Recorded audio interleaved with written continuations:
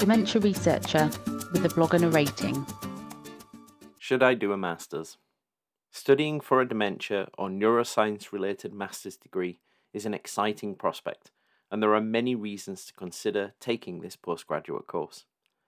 After talking to a number of master's graduates, there are many reasons that they followed, including progressing a current clinical career path, developing a personal interest, or as a stepping stone to progressing to a higher qualification, example, PhD.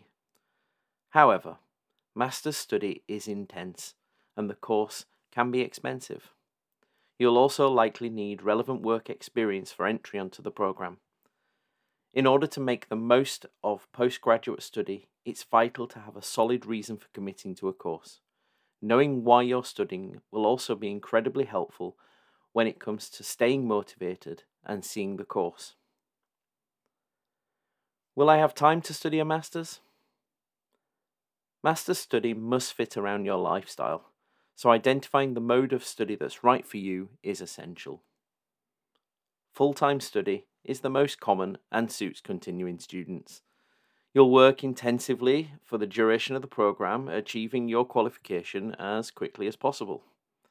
Contact hours vary from course to course, but full-time study involves several lectures and seminars each week, and right now many of those might not be in the classroom. Alternatively, it could require you to attend university from 9 till 5 every weekday. Many courses will give you an opportunity to do work or project placements in the university you work at as well, assisting with research studies or assisting in a care home or similar. Part-time study, meanwhile, is primarily aimed at students with family commitments and/or full-time employment, perhaps if you're a nurse or healthcare professional. You'll usually study for around 20 hours each week, and while the qualification takes longer, often 2 to 4 years, teaching is flexible and lectures and seminars take place during the daytime or evening. Sessions are commonly hosted during the weekends or even recorded for students to access online.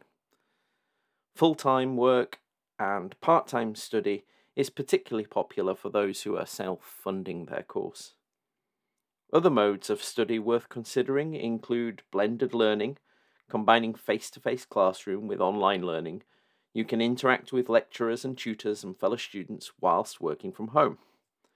Block mode learning involves intense face-to-face study over a fixed period, often weekends or consecutive days, allowing students to book time off work in advance.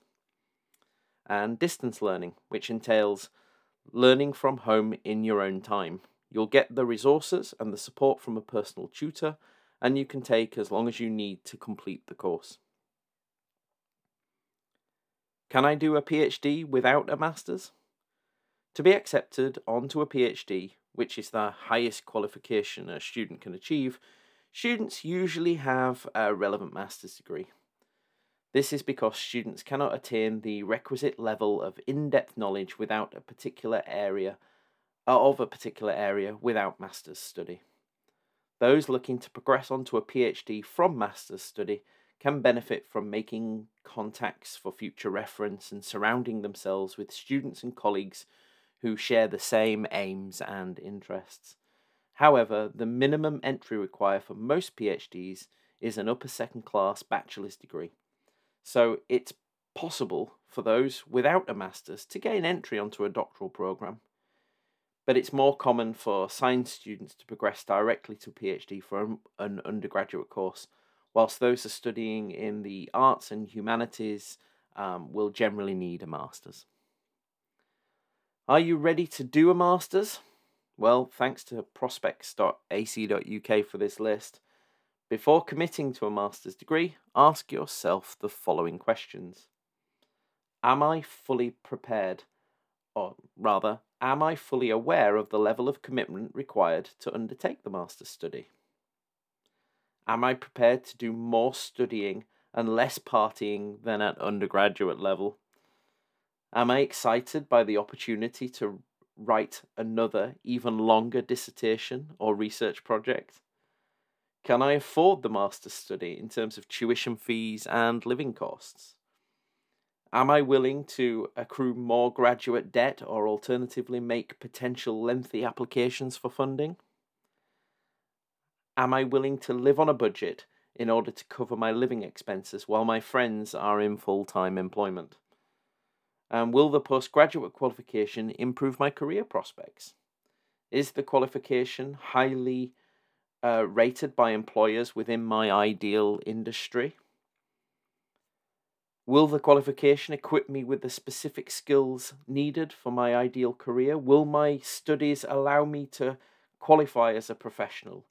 Am I genuinely passionate about the qualification and the subject? I think in dementia, most of you are. And am I certain that the course I'm looking for is right for me? What dementia and neuroscience courses are out there? Well, we're working on maintaining a list of the currently available master's courses in the UK, and here on our website you can find a list of those that we've been able to find. What will doing a master's really be like? Well, I have to be honest with you. I haven't personally done one. So what would I know? I wrote this blog having spoken to many master's students and after undertaking some online research. Over the coming year, however, we're following Morgan Daniel, a dementia and neuroscience master's student at University College London. She'll be blogging for Dementia Researcher, and I highly recommend anybody who's listening to this who's thinking of doing a master's degree to have a look at her blogs to get the inside track on what doing a master's will be really like. If you have any questions, Morgan will be doing a Twitter takeover to share her typical days, and we'll also be taking your questions. You can follow our Twitter feed, which is at dem_researcher, on the 20th of October to find out more, and you can put your questions to her. Thank you for listening. Thank you for listening.